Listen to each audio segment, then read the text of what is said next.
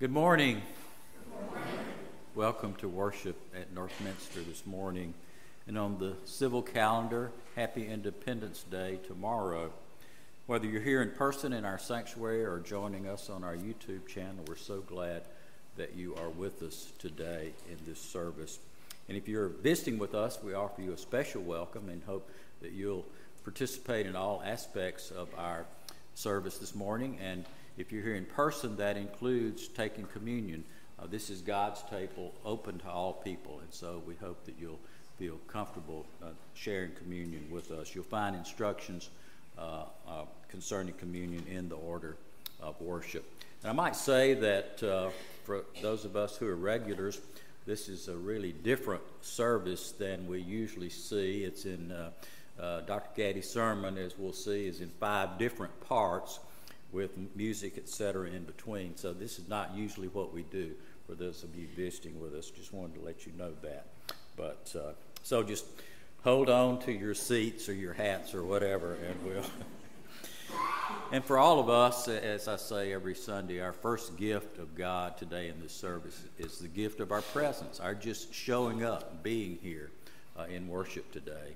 So if you're comfortable doing so, if you would take the attendance register you'll find there in the hymn book holder on the inside aisles and complete that for us. We would appreciate that.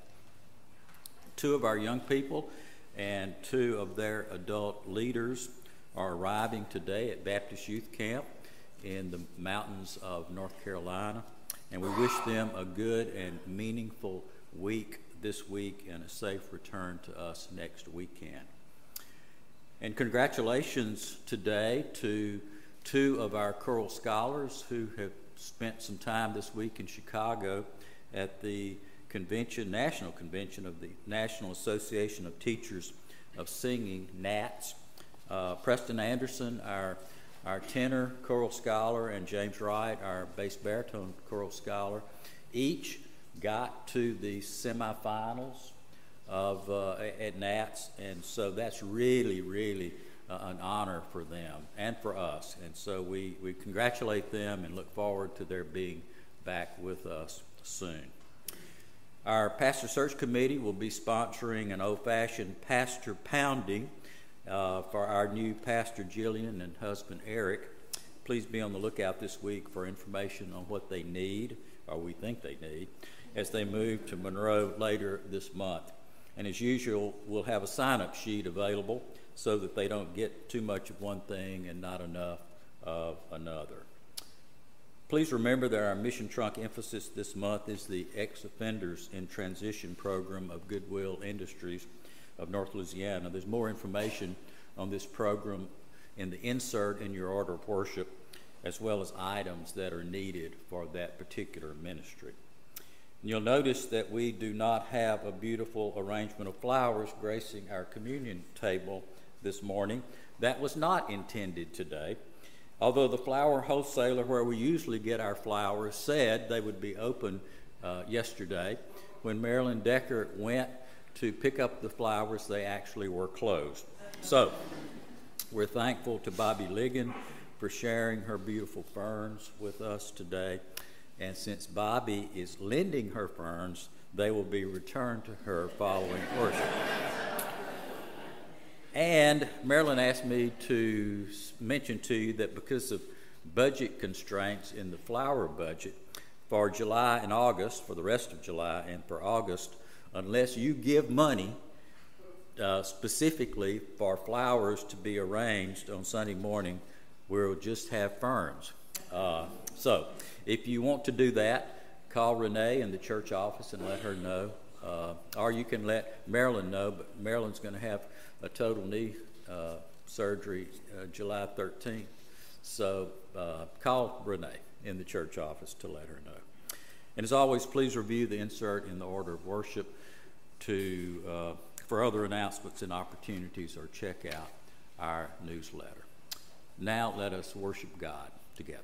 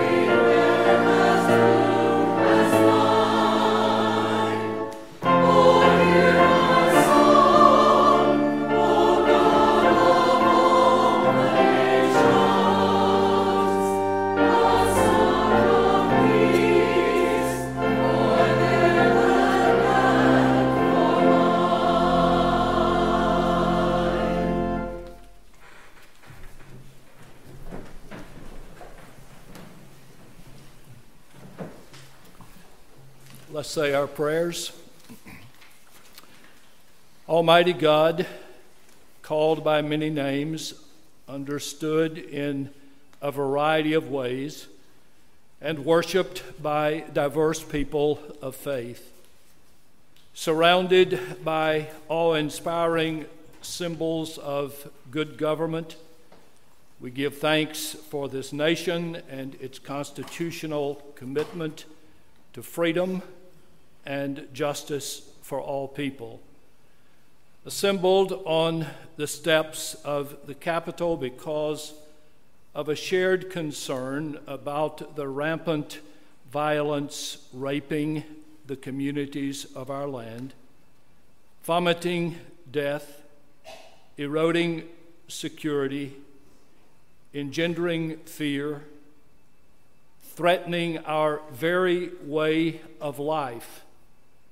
We confess a need for wisdom to guide us in dealing with yet unanswered questions about violence, but a need for boldness for what we already know about how to reduce violence in our society. With Jews, we pray that the dignity of the other will be as dear to us as our own dignity. With Buddhists, we pray for recognition that bearing ill will in thought and speech leads to eon upon eon in the states of misery. With Hindus, we pray for what we find unite in our minds, unite in our purposes, and not fight against the divine spirit within. With Muslims, we pray for a recognition that all human creatures are God's children, and that those dearest to God are those who treat God's children kindly.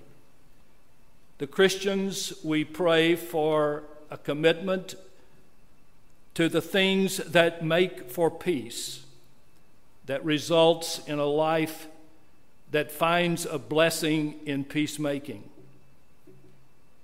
With Native Americans, we pray for a realization that the abuse of another turns wise ones to fools and robs the spirit of its vision. With Sikhs, we pray that no one shall cause another pain of injury, and that all shall live together under a shield of beneficial. O God, thank you for us. Comfort persons whose family members and friends have fallen as victims of violence. Ease the anxiety about persons set on edge by the prevalence of violence that not even a door can shut without them jumping from fright. Endow leaders of the United States of America with an appreciation for the dignity of every person that creates within them a passionate commitment to building civil society. Reshape our thinking so that efforts for peace reflect a glory and strength that never can be matched by preparations for fights and acts of killing. O God, thank you. Amen. Across the years, I have always looked forward to worship on the Sunday that we celebrate Independence Day, the birth of the nation, the 4th of July. I am eager to give thanks to God for the founders' establishment of a democracy and the accuracy of religious liberty, the cornerstone of our nation. Every year, I feel honored to give thanks to God for our nation, our democracy, and our Constitution. You know the troubled references that are bothering you today and me. Nationalists are causing trouble. Christian nationalism, people who think only Christians belong to this land, attacks on anti-Semitism, unloads of fired shots into Christian congregations, grieving the murders of innocent children. Hate is strong and growing across our land. How, in God's name, can we explain so-called patriots trying to kill the Vice President of the United States in our nation and snuff out the life of the leader in the House of Representatives? Scores of people no longer believe in democracy. More stunning still, many people are preparing for another civil war. A few years ago, in a sermon related to the 4th of July, I posed a question about the relationship between Jesus and the 4th of July. Now, of course, July the 4th is not a Jesus Day. The church house we are in is the day. This is worship. As I see it on the 4th of July, Jesus would be about as out of place at a celebration on the 4th of July as a fur-coated Eskimo would be comforted on Waikiki Beach. Most years on the 4th of July, I have chosen biblical scriptures related to the day.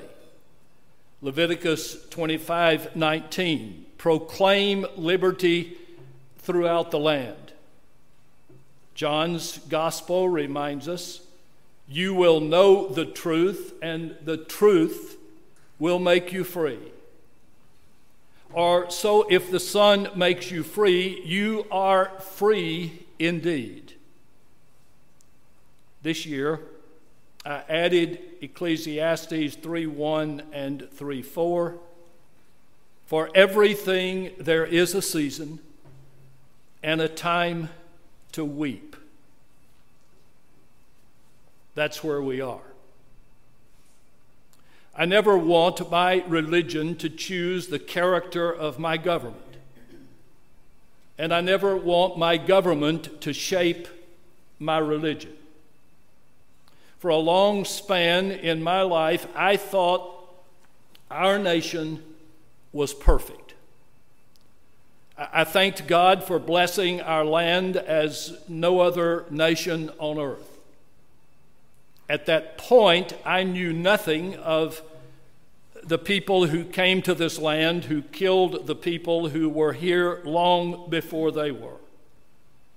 I had not thought about the fact that the people who came to the shores of North America made homes here and then went to war against the people of Great Britain.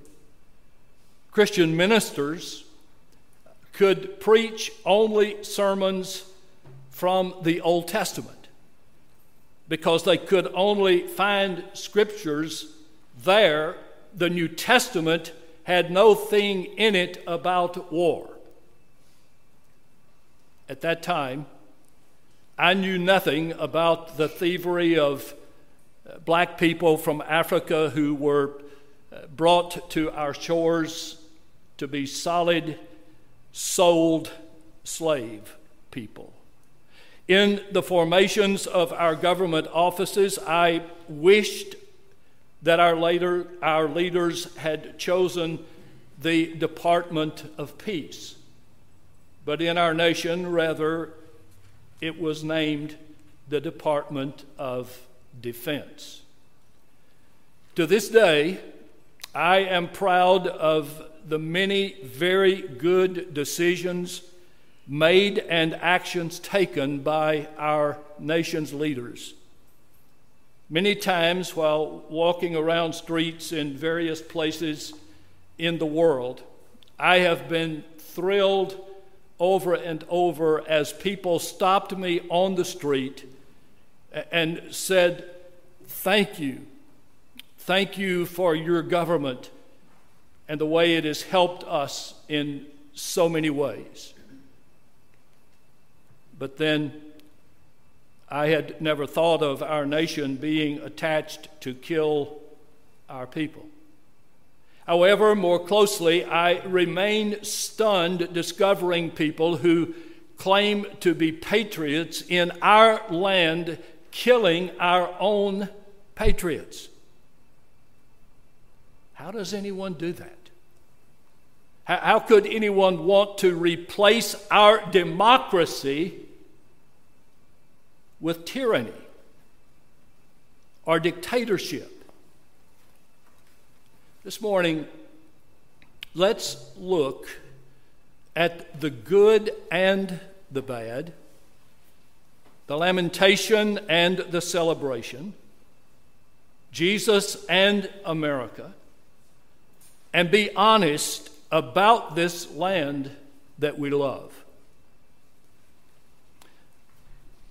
Let's start with honesty.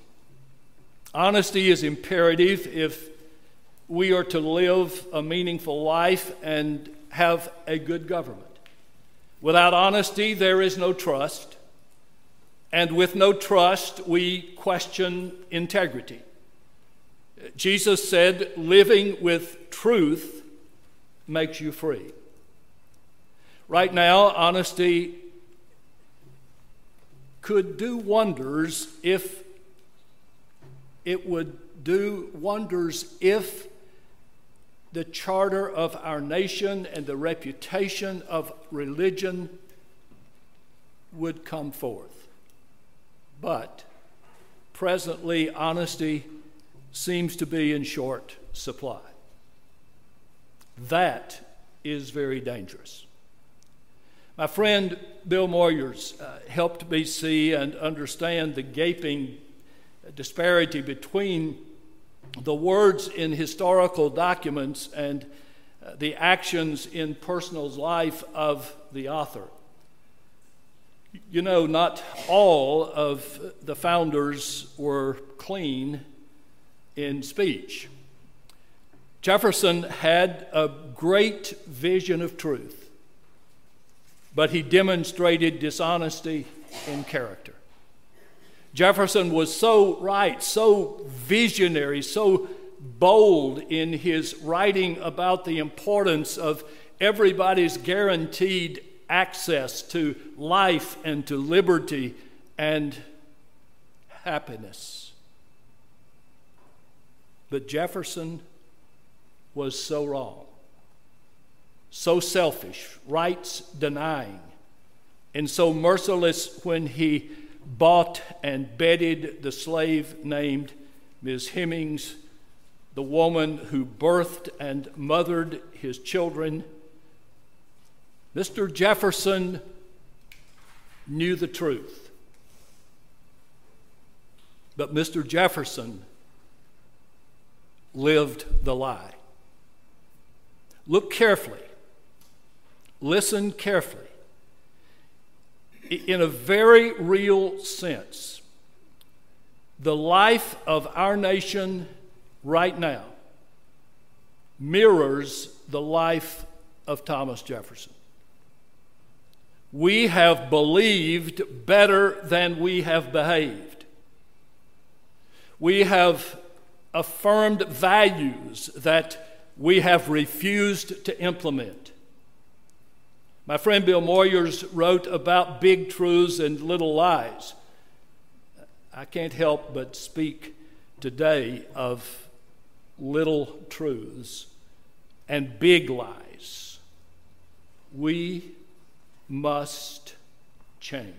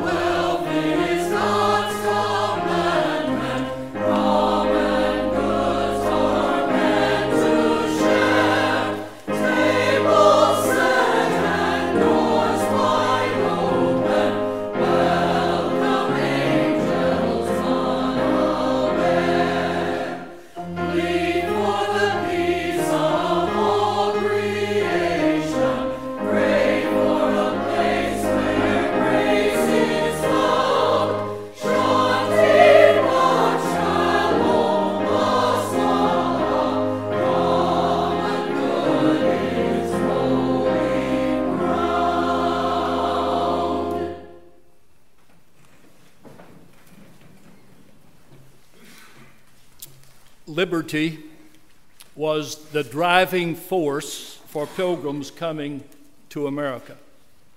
However, no sooner than the largest group of new inhabitants in this land were settled, quickly they moved right on to make their religion an established religion that denied freedom and rights to those in the minority here. As President Taft pointed out, the Puritans came to this country to establish freedom of their religion, not the freedom of anybody else's religion. Within the past few days, I have read and watched leaders in our nation say that listen to this, we need to make Christianity the only religion welcome in this nation. We speak and sing of freedom regularly, but we do not work for freedom for all. The Supreme Court was formed to protect the Constitution and laws.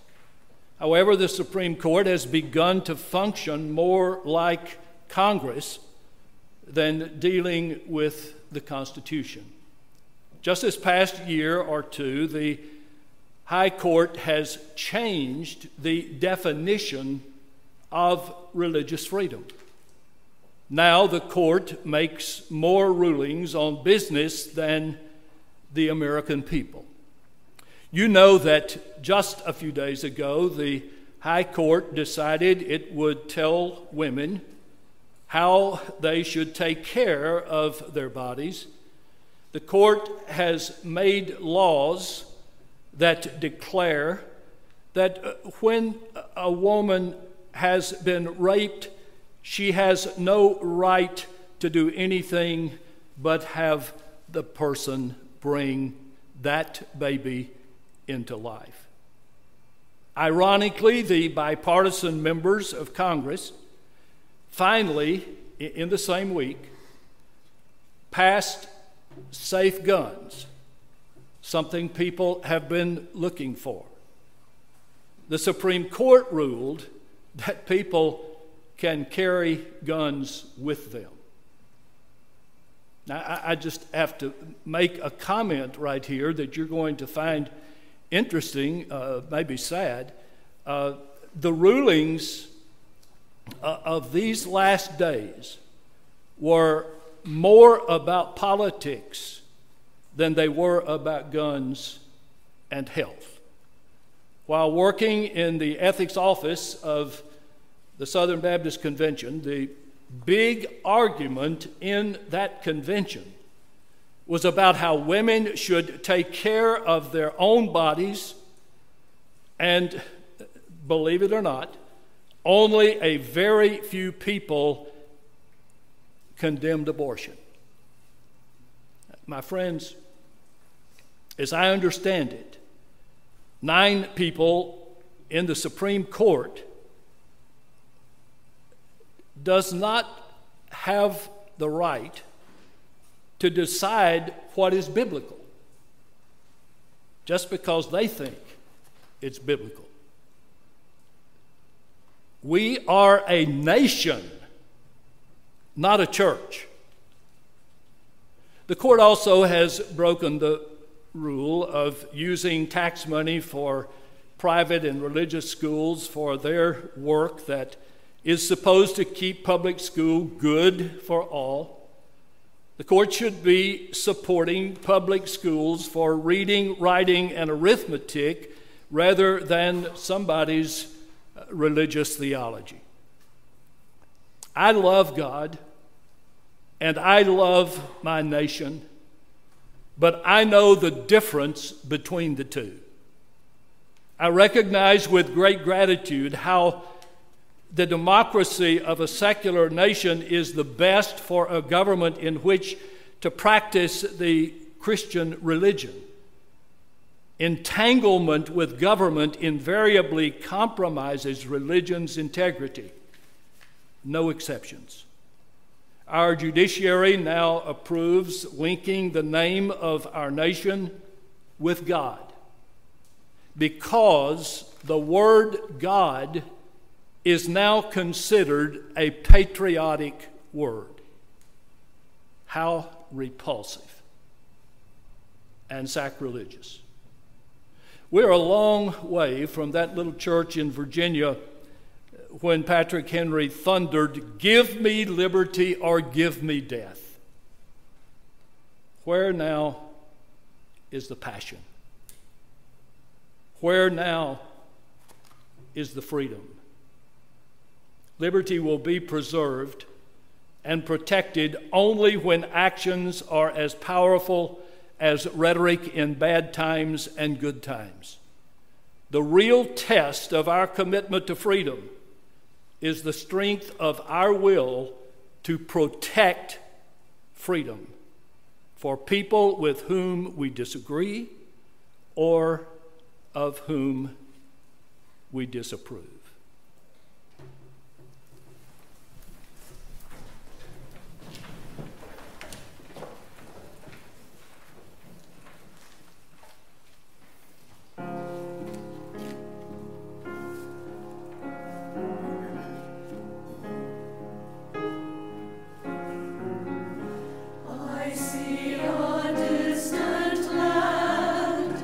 It shines so clear.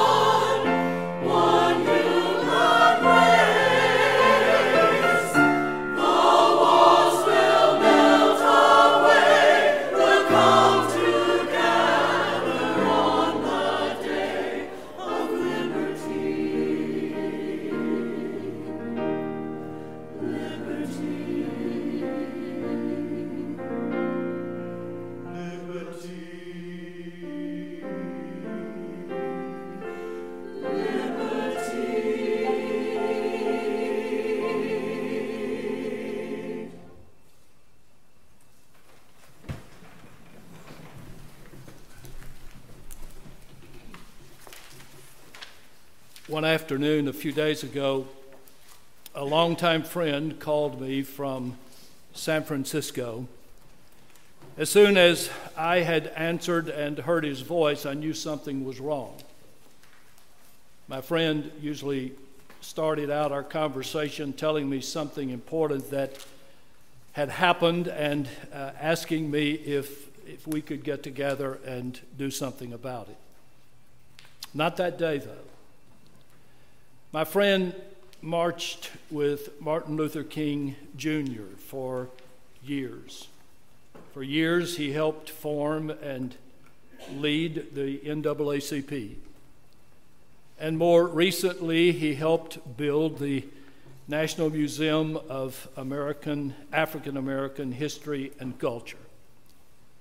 The first words that he spoke were somewhat frantic. "Welton, I think we have finally lost it." I'd never heard him speak of something that we couldn't do. Tell me what you're thinking, I asked him. "One of my dear friends in the church was killed last night. Another black person fell. It just goes on and on," he said. "Nobody cares. Welton, we've gone back. We've gone way back. We've gone all the way back to my childhood in Mississippi." I can still see it. I watched a group of white men hang my grandfather from a tree. One of my best friends was shot in the driveway as he was coming home. I think that was Medgar Evers. Nobody is helping. If we're black, we're targets with bullets at us. I honestly had never heard him like this. I told him, I've never heard you like this. He said, "Welton, it is where we are. Be aware. It is getting worse, and no one is working hard to save us," he said. "Warn your friends and wife and families if they are black. Welton, if they are, tell them to protect themselves and their children. Let's talk again soon." It shook me. It shook me because a few days prior I had heard many of the same words. Murders of Jews, Chinese, Muslims, Japanese, more African Americans, Eastern women. Only a week earlier, on my radio show, I had interviewed a friend who is a professor and teacher who trains people running for the presidency and Congress. And so I said, tell me, how do you think this nation is going? And I thought I hadn't asked him. It was silence.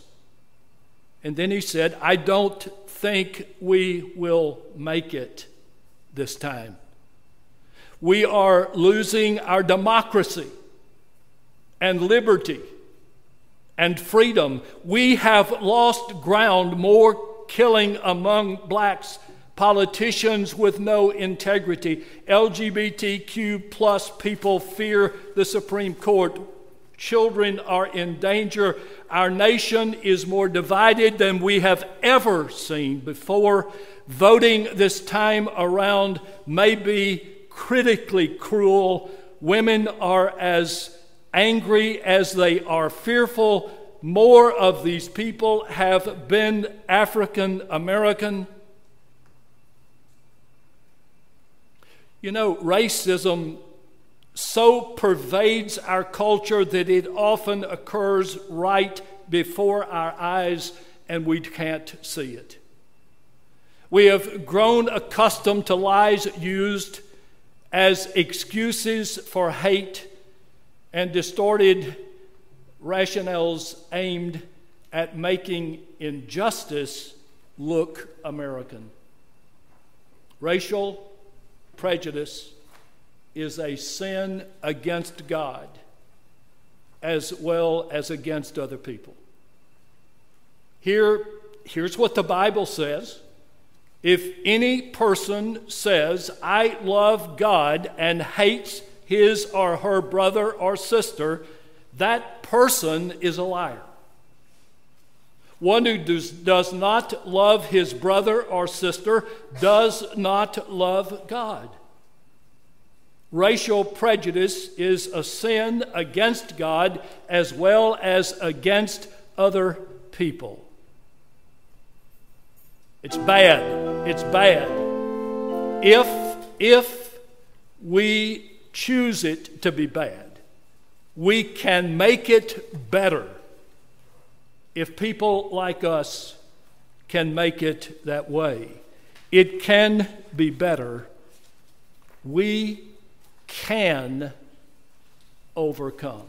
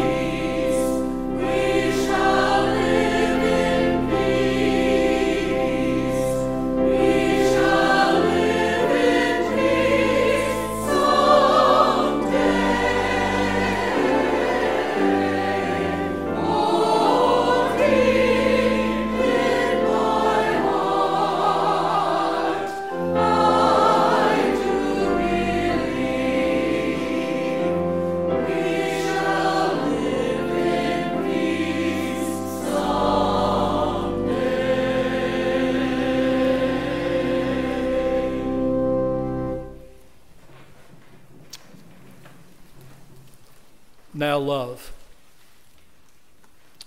Love, what the Bible says, is the greatest of all virtues. Isn't it time to give love a chance? Real love, holistic love, divine love. Friends, if we can't love our nation, we can't love the people in our nation. And if the nation and its leaders do not love, they cannot love the citizens. Using words from W.H. Auden's poem entitled September 1st, 1939, it was blunt. We must love one another or die.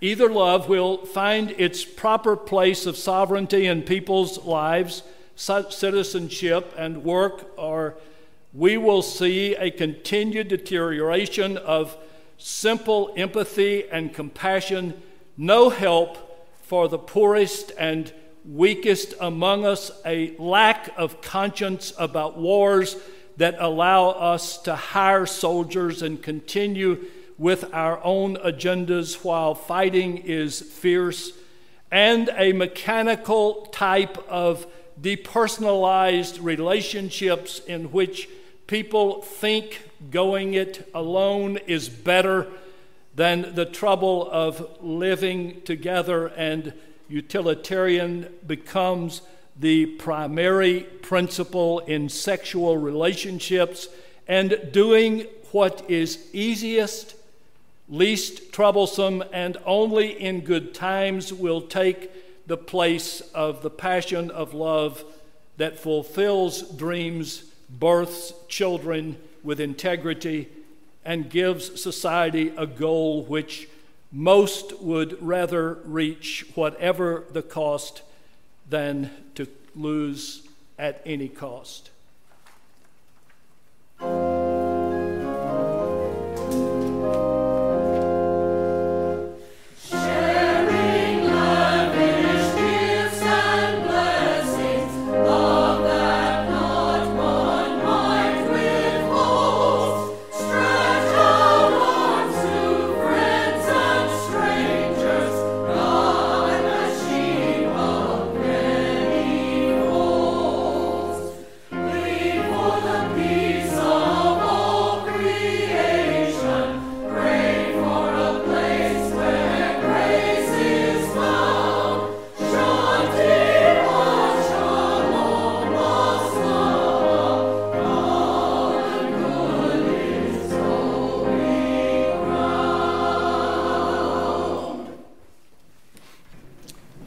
Wanted to change the world.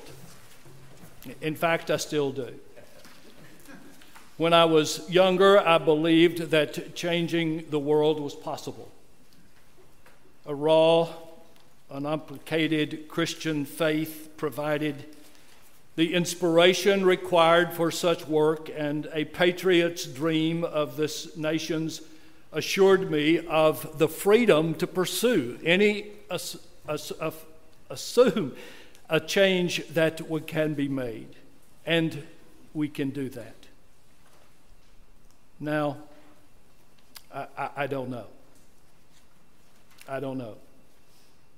But how I do know is that if there are people like us, we can change. But how do we do it? In 1998, I was invited to do the major address for the Northeast members of the Universalist Church, a good church. I was asked to speak on the title, Walking Together. Historians tell us those words were taken from Siloam Covenant in 1929. The words of the speech grabbed my mind and my heart, and Unitarians' commitment had grabbed me with them to walk together. They walked together as covenants together. From that day until those two words today have throbbed in my mind and ear, and I have envisioned what it would mean for us to all be walking together. Now, don't misunderstand. Walking together does not mean everyone must look the same way, think the same way, or support the same political party.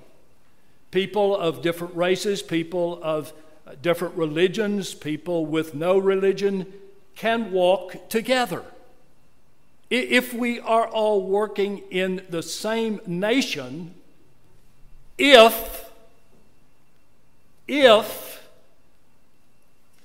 we can at least walk together. In my vision of walking together, I see a government true to its constitution, not showing partiality to any religion, but guaranteeing all of the rights and benefits of freedom to every citizen, regardless of that person's religion or lack of religion. I hear debates in which participants are committed to civility, condemned of disrespect, and vehemently opposed to political strategies that advance agendas by creating divisions. I watch governmental leaders reaffirm the primacy of law in our society and rebuff efforts to litigate and get us into morality. I see a nation in which unity is not forgetting things, it seems like, by the imposition of uniformity. The right to pursue happiness literally is available to everybody, and citizenship aimed at assuring the continuation of freedom and strengthening the dynamics of democracy is a shared journey if we want it. Walking together, we can change things. Either people will learn the appropriate relationship between religion and government, as well as the necessity of religious freedom in our nation, will return to a pre-First Amendment understanding of religion and government, in which each compromises, if not ruins, the other. Internationally, we will either learn the appropriate relationship between religion and government, or the future will be filled with escalating conflicts between religions and between religions and governments that often turn violent. Either we will get back to the experiment of democracy, practice the art of compromise for the common good, and cross all lines that prevent cooperation, or we will lose our democracy, assault our freedom, and assure failure for the grand vision that gives breath, courage, and strength to our constitutional way of life. I don't always know how to love this nation, but I do know that if all of us walk together, we will know each other better and have a chance at knowing peace and experiencing goodwill. I love this place, Plymouth. Every Sunday, the First Church in Plymouth recites a contemporary version of the Mayflower Compact, a document that seems sacred. I share a paraphrase of those words now as a gift to Independence Day, those of us who worship the God whose gracious gifts enhance our lives, intensify our love, and motivate us to say thank you. Listen, we pledge to walk together in the ways of truth and affection. At best, we know them now, or may learn them in days to come, that we and our children may be fulfilled, and that we may speak to the world in words and actions of peace and goodwill.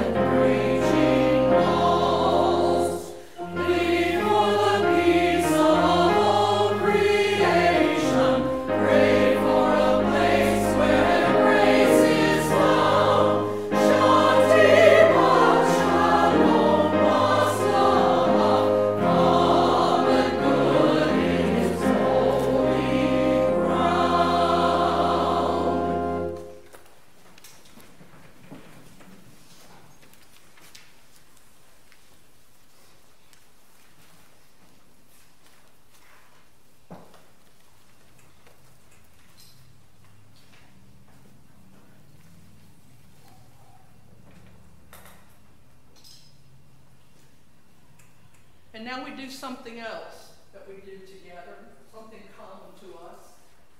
That is to share this meal that our Lord Christ shared with his disciples on the night he was betrayed. When they had eaten, he looked around at his friends who had followed him, who trusted him, who loved him, and whom he loved. And he broke the bread and he said, "After tonight, anytime you do this, and you eat this bread, do so and remember me."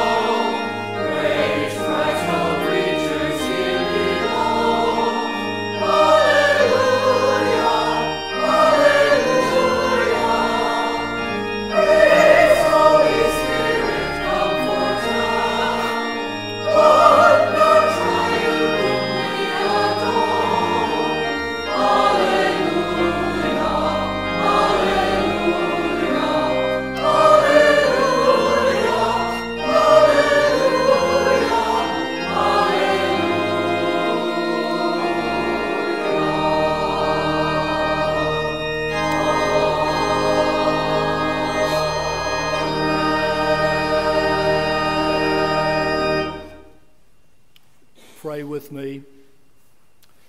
Holy One, we are in trouble. We humbly seek your help. We pray that integrity may be established as the characteristic of our behavior, indeed as the lifestyle of our nation. We pray for our nation that the erosion of credibility between citizens and government officials may be arrested before the gap becomes a canyon. That the leaders of our country may, by both words and deeds, reestablish the importance of honesty in national affairs and in personal matters. That the laws of the land and the institutions which implement their intent may be spared manipulation for personal gain and utilized for justice and the public good. That the trust of our republic may not be limited to that power which is marshaled in megatons or to what wealth which is reflected in the gross national product, but that it may rest in. That our commitment to honesty, our pursuit of justice, our elimination of discrimination, our support of freedom, our efforts at world peace may be of such a nature as to assure us a place of moral leadership in the international community.